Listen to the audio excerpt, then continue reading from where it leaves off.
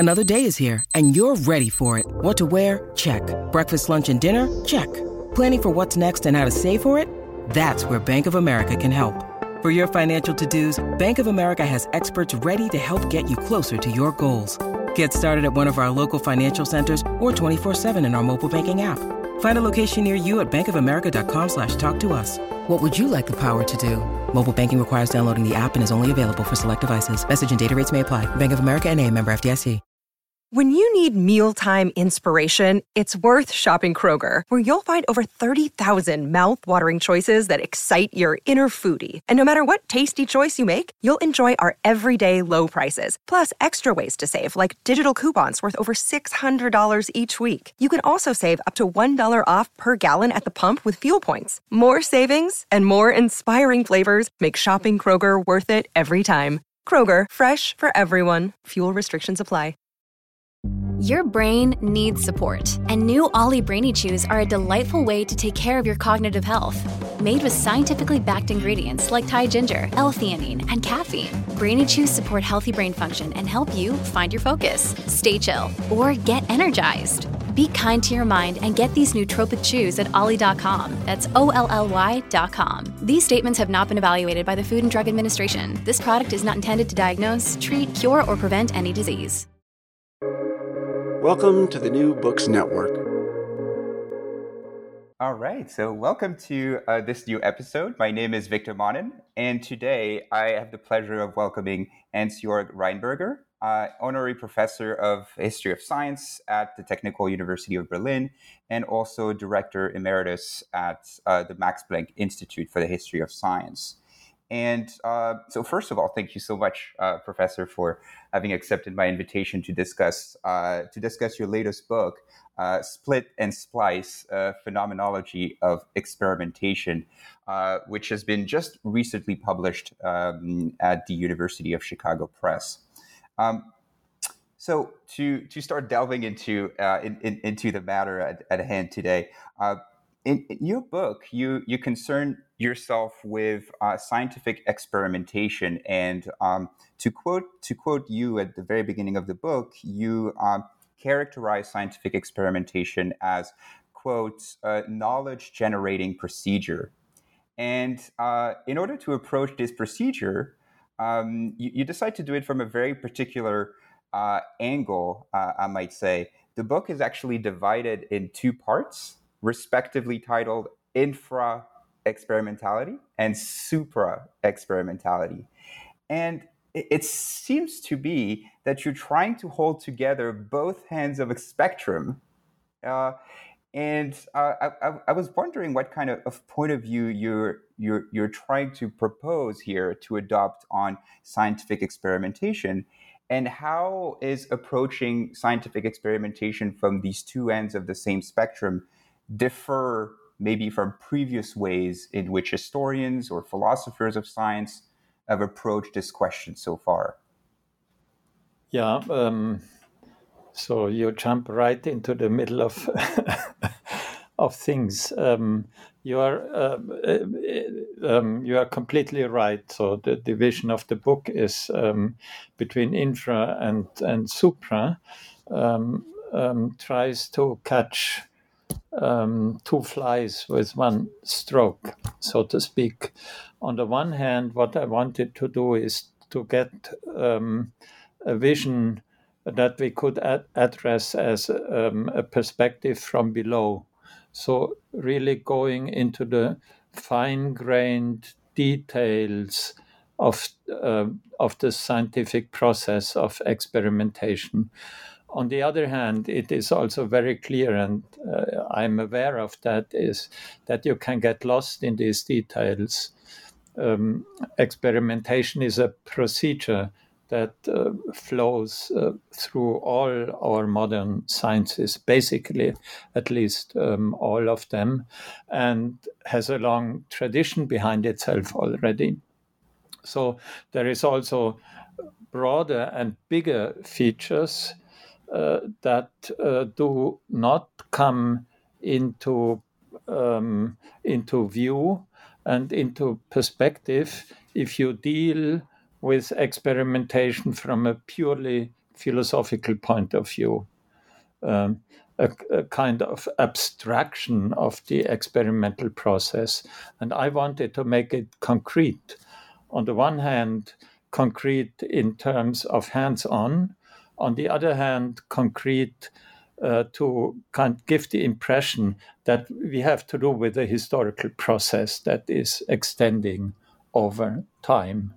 And for this reason, the division of the book, I have chosen the division of the book as it is now. It seems to me, if I could continue on this division between the infra and the supra, that in a way you were also trying to intentionally avoid the most blindly visible part of experimentation, because I, at least the way I interpreted your use of infra and supra here is kind of an analogy with the electromagnetic spectrum, and the idea that if we're in the infra and the supra, we are not situating ourselves in the visible field in a way. What's directly visible to us. Yeah. This is a nice association.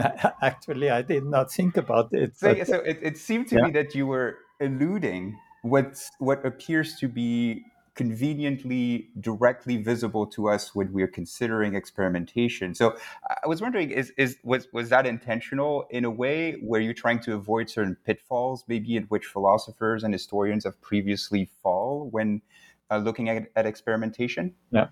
Yes, very consciously, I have been choosing this and also the division because I think you're right with respect to the infra and the supra. Both of these realms, if you look at the electromagnetic spectrum, in a way escape our senses. So usually, if you write from a purely if you write about the experiment from a purely philosophical standpoint or perspective, you deal with science and with results, with scientific results as they are presented in publications. So there is no direct experience of the experimental process behind it. And the experimental process as it takes place in the laboratory is, of course, something that is not available for everybody. People who are not trained in a particular science and do not have this kind of practical background, in a way, it's not easy to grasp what is going on there just by taking a published record that usually also does not confront you with the nitty-gritty of the experimental process, but just with a as clear-cut as possible presentation of the results, which is something different. And also with respect to the historical perspective, this is also something that in one way or the other is beyond our immediate and daily experience. So we have to consider a longer process that has been taking place in time, and we need to reconstruct this process. So it is not immediately before our eyes. So a historical perspective also has this kind of practical purpose to kind of make palpable that we have to do with something that is not just a yes/no play, a game of yes and no, but is embedded into a sometimes very long historical process.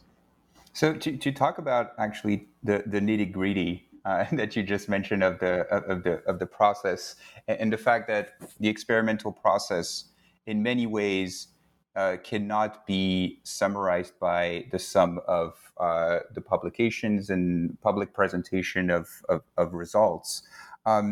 The first part of the book, so on infra experimentality, is rich in illustration, and I thought that was also an interesting way in which the book is divided is that the first part is extremely rich in illustrations, whereas the second one shows none. So it's also illustrate the variety of approaches here. But to stick to the first part and its richness of illustration, you show, for example, a picture of nucleic acid sequence gel. You show lines of DNA code, various models of protein syntheses and structures. You also show experiment sheets. And I thought that perfectly illustrate what you just mentioned about the nitty-gritty, what some call now the messiness of science. What do we learn from about scientific experimentation from bringing together all these materials together? I think one of the major points I tried to make in this first part is that the scientific process of doing experiments and making palpable what we have under our hands when we are doing experiments is that there are interestingly there are very intricate mechanisms and procedures and options and possibilities of making things visible. And this is something that dominates the first part of the book throughout. It is a kind of making visible that is not immediately, that we cannot immediately compare with what we see with our naked eyes. So we see contours, we see colors, we see what have you. But what the kind of visibilization that we want to achieve in the sciences is to make palpable how parameters hang together, sometimes only two, sometimes more, and finding ways of putting them before our eyes, which is a process of invention in a way also. Think only of the kinds of visualization that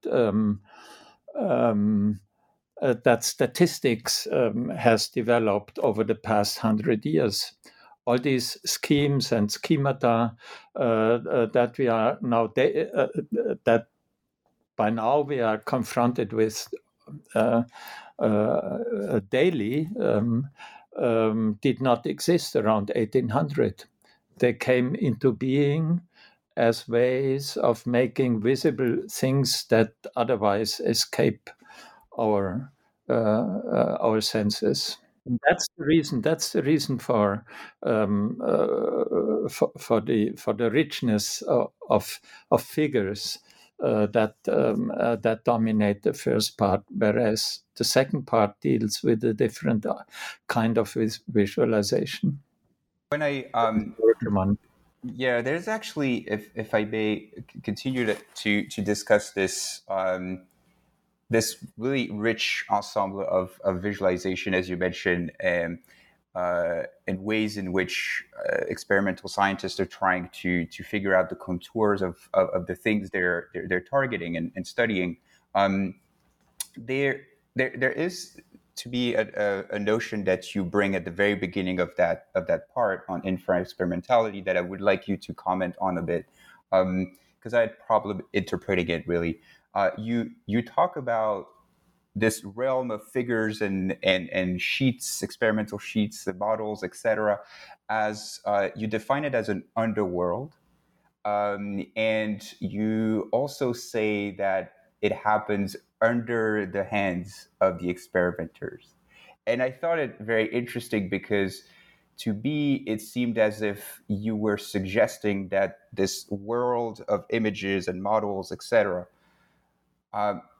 were not only sometimes lost to the historians and the philosophers of science, but somehow we're paradoxically also lost to the scientists themselves.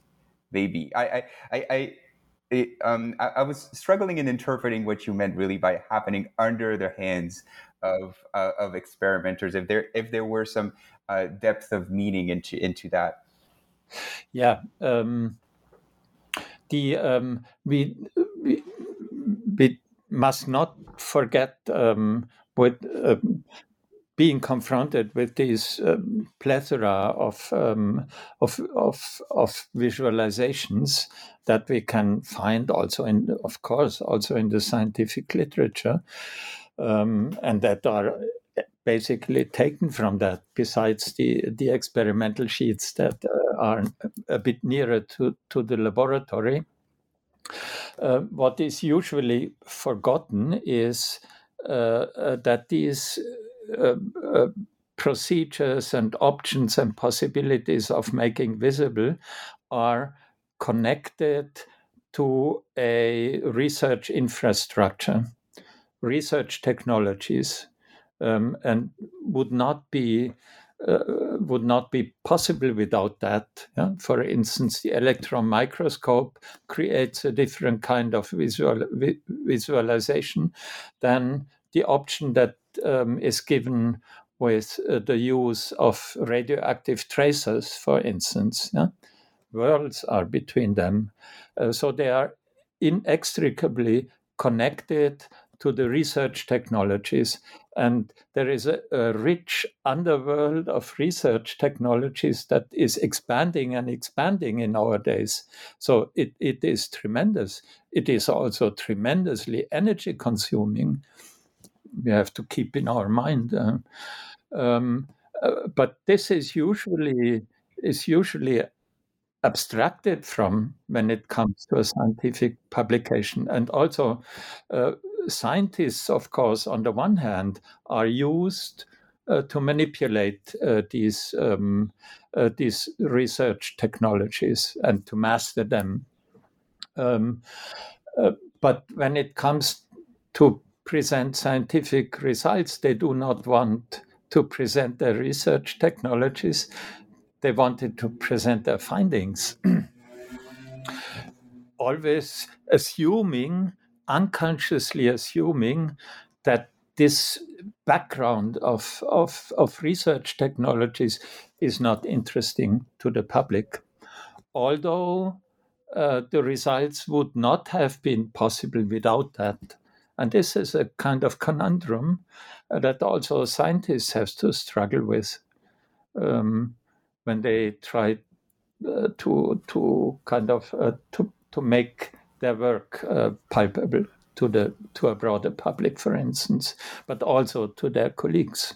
Yeah, I understand completely that conundrum, and it seems like it also tragically in a way tied to the success of the experimental procedure in itself, because as these apparatus, as efficient as these apparatus get, they also get as invisible because they function. And also, of course, many of these research technologies over time become black boxed. And in a way are themselves already made invisible, yeah? At least in their intimate functioning. I appreciate you mentioning the black box, because one of the author that came to my mind when I was reading especially the later part of infra-experimentality portion of your book, actually has another concept also that I think is very similar to one of yours in the book. So at the end of the first part, you talk about experimental protocols and experimental sheets and notations that happen throughout the experimental process. And you describe the laboratory as a writing system and, quote, an indispensable space of notation for emergent knowledge, end quote. And such a phrase really evoked Latour and Wigler's description of the laboratory as a system of literary inscription. And that's what they write in their book, Laboratory Life in 1979. What similarities does your approach to the laboratory as a a writing system has with Latour and with Lerds, and how does it differ? Yeah, so you are right. The book of Bruno Latour and Steve Woolgar has been a great inspiration to me. And sadly enough, Latour passed away last fall. I knew him rather well. I've had many discussions with him. I think there is, but actually, it's also. I think what I try to do in my book that contrasts a little bit to the way Latour and Bulgar are describing the research technology as an inscription machinery. I try to make to differentiate between experimental traces and experimental data also in the first part of the book, because I think what we basically have to do with when we are doing an experiment is to bring a piece of nature, maybe already in a manipulated state, into contact with a research technology, creating an interface between these two entities so that it sparks, that it begins to kind of to emit traces that we can try to interpret. And these traces are usually of a rather volatile shape. They come into being and immediately disappear again. So we also have to invent ways of making them durable, which is in a way the process of inscription. Whereas the process of the creation of traces is something that belongs to the experimental setup itself. But without this experimental setup and without the interface between scientific object and research procedure, we would have no material to derive inscriptions from. And so this, for me, this differentiation between these two realms has been rather important, because I think it helps to really to understand what scientific experimentation is all about. But you're right, it's a great book, the Laboratory Life, that itself also still relies on a great French philosopher of science of the first half of the 20th century, and that is Gaston Bachelard. He actually was also using a little bit this kind of terminology. And so Already in the 1930s. So with respect to history and philosophy of science, we also have to be aware of that we are standing in a tradition, and that history and philosophy of science have a history behind themselves that we should not forget, and that is constantly developing. Yeah, I think if I may jump on that opportunity, I think in part of your book, and I think at this point we're in the second half of the book, you try to trace or at least to situate your endeavor within a larger, I would say, tradition of trying to think and divide the history of science. And you first mention Gaston Bachelard and his idea of, instead of thinking about scientific discipline, thinking more about scientific neighborhoods or corners. And then you mentioned Bourdieu's concept of fields. And then you try to situate your own approach to it. How do you situate here your approach to, I would say, finding a unit, a historiographical unit for the history of science? Because I think this is what you're trying to get out in the second part of your book. Yeah, I think in the second part of the book, what I'm trying to do is to show that that the that on the one hand we have to kind of the close look at the experimental process itself gives us an idea about the objects that are at stake in science. On the other hand, what we are trying to do is to report about them, to give a narrative of scientific knowledge and its development, and a narrative in one way or the other needs an object that creates something like a red thread through the story. And if it comes to historiography, so to history of science, and that was the kind of thing I wanted to convey in one of these chapters. I think the title is Narration and Science. Help me, I lost. Let me just find it. Yes, I think it's knowing and narrating. Yeah, knowing and narrating. Yeah. What I wanted to convey there is that that according to the time scale we are choosing, we also need to choose different entities along which we tell our story as historians of science.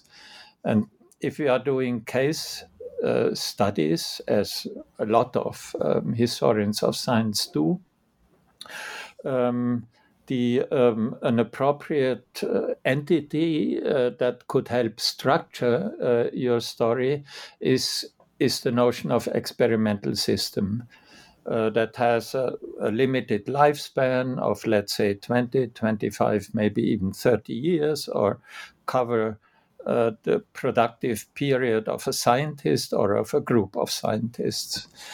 But if we try to broaden our view and to envisage, for instance, the development of a science like molecular biology over 70 or 80 years now, from the 1930s to the 2030s, we have myriads of experimental systems in there, and it would make no sense to kind of take all of them into the story.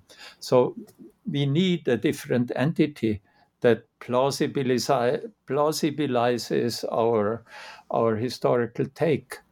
And the kind of suggestion I'm making in this chapter is that for these time spans that extend over maybe 2 or even 3 or 4 generations of scientists, something like experimental cultures could be the entity along which to tell a broader story.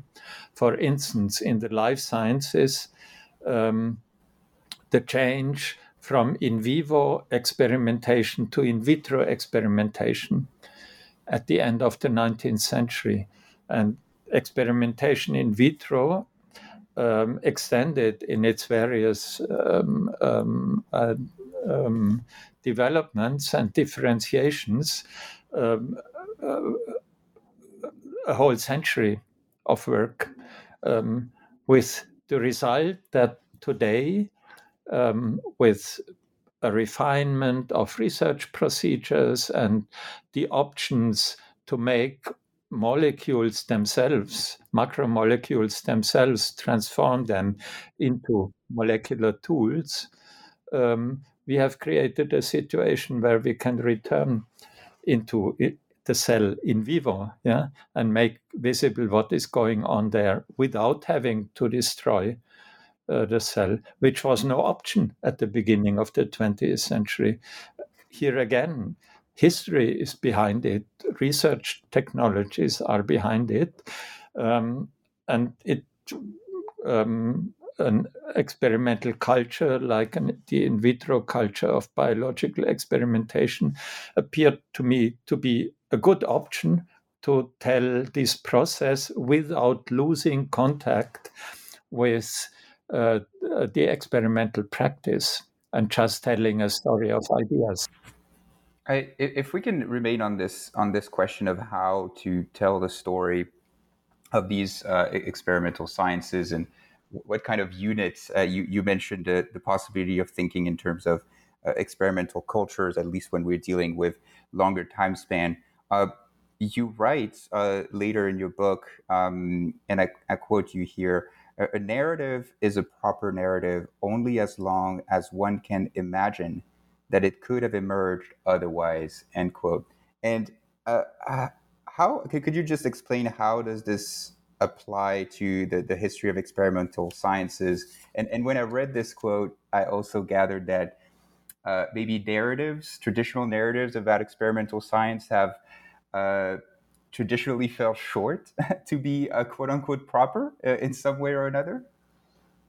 Yeah, because usually what we are doing, or what is frequently being done, is telling the story from the point that has been reached back, so that you already know what happened and you can kind of frame your story that it culminates in the most recent accomplishments. And I think that's a storytelling with a teleological endpoint. Yeah, the telos, the aim behind the whole thing is already there, and we tell the story as a inevitable process that is approaching this endpoint. Whereas if you are immersed in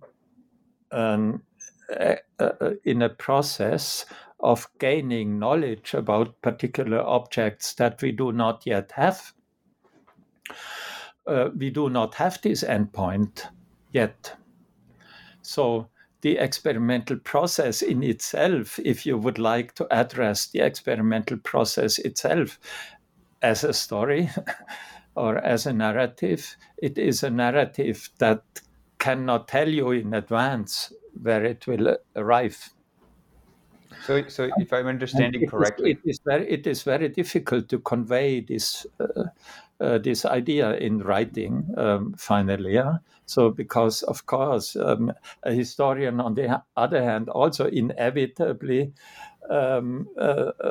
is aware of the point from which he has to tell the story of the past. So it's a very tricky kind of thing to find a good way to deal with. yeah, I feel like what's at stake is writing a history that is not impoverishing, in a way, what the experimental procedure, the richness of the experimental procedure in the first place, in terms of, as you mentioned, different ways of visualizing, contouring objects or things that are of interest. And I think you make an attempt, obviously in this book, at presenting a way of writing such a history, and you make also an attempt at in various moments in the book of coining terms, I think, to capture this idea. And I'll quote you here like a couple more times, where you talk about the tamed fantasy of research. I found this quote absolutely fantastic. But you also talk about the wild in scientific thinking. So there's a lot more other oxymorons as well throughout the book, and I was wondering here maybe what if you could explain what you're trying to capture in an expression such as the tamed fantasy of research.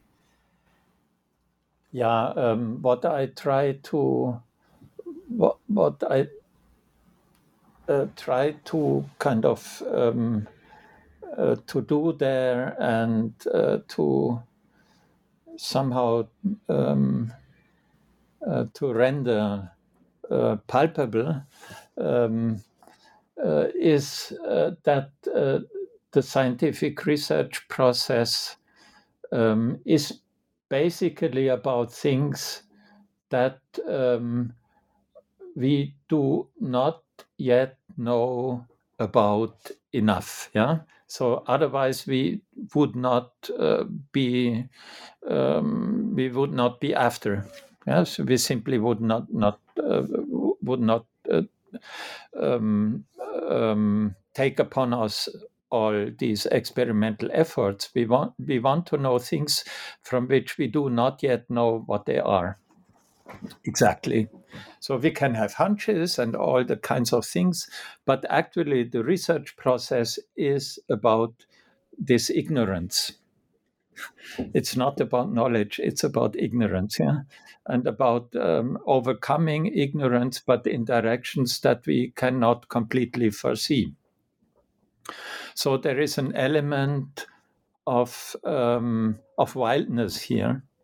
That if this element is being lost, we ourselves are lost to our procedures and are more or less doing uninteresting things. Yeah.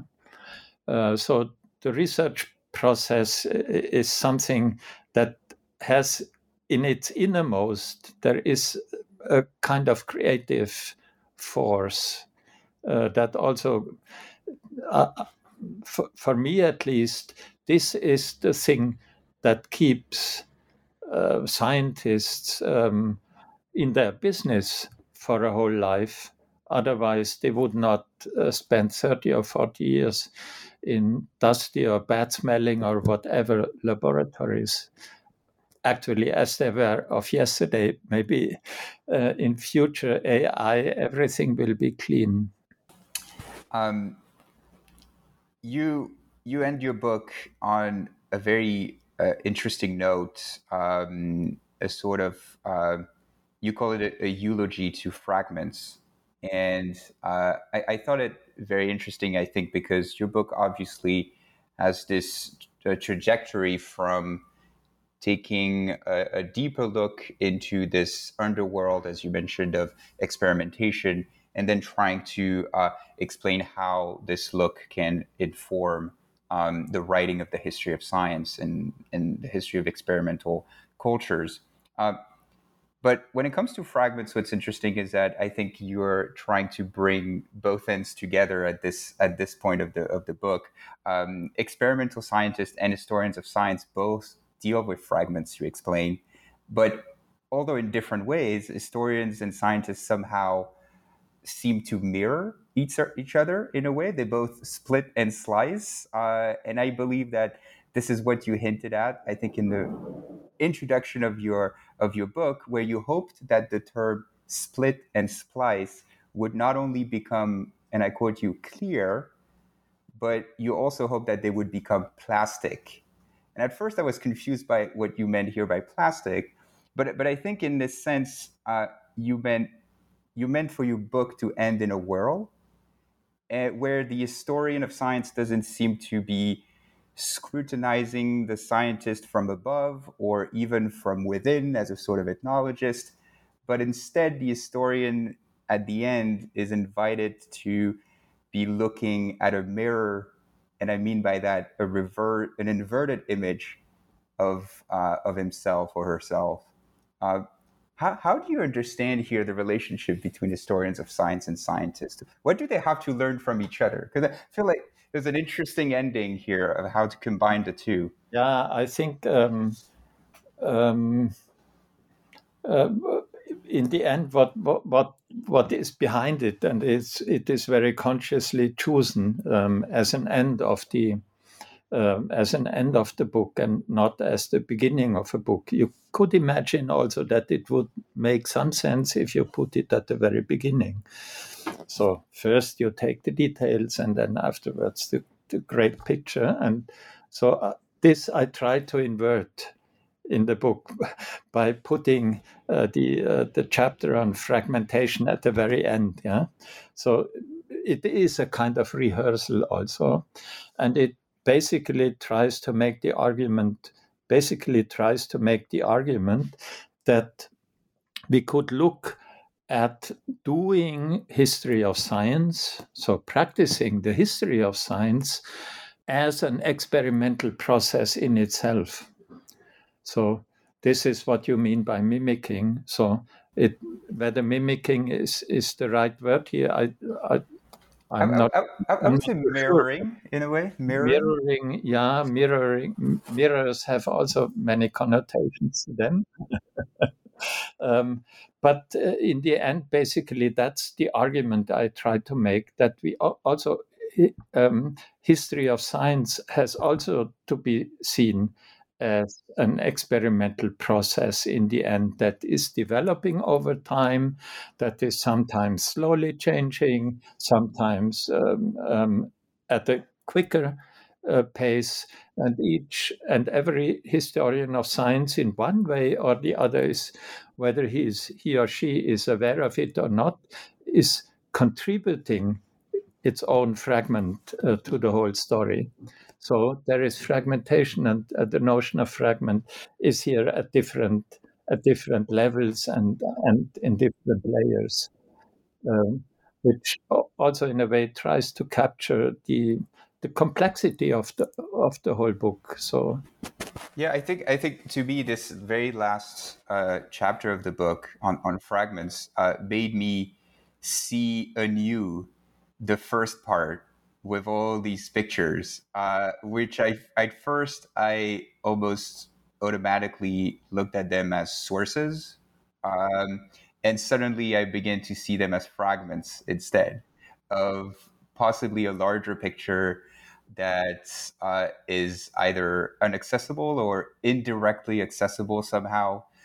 And so in that sense, I think you conveyed that point of the historians also dealing with fragments, just like, or dealing, strangely enough, dealing with the fragments that the uh, that the scientists are themselves producing. So it's a sort of a dealing, interesting. we could put it that way, dealing with a fragment, talking about fragmentation, and being itself a fragment. So you have three levels there.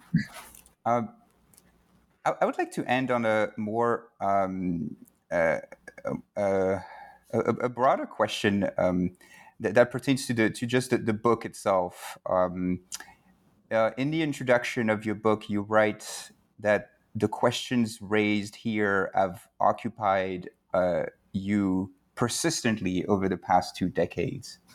So it's obviously a very important book in many ways. I'm assuming for you as well. But interestingly enough, this book is an English version of a prior German edition that was published in 2021.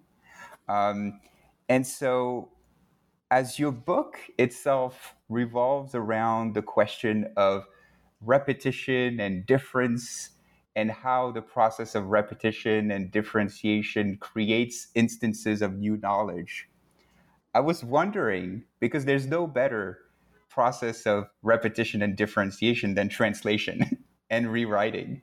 So you yourself went through that process for this book, Split and Splice. And so I was wondering what new things, what new instances of knowledge maybe emerged for you through that process of repetition and differentiation.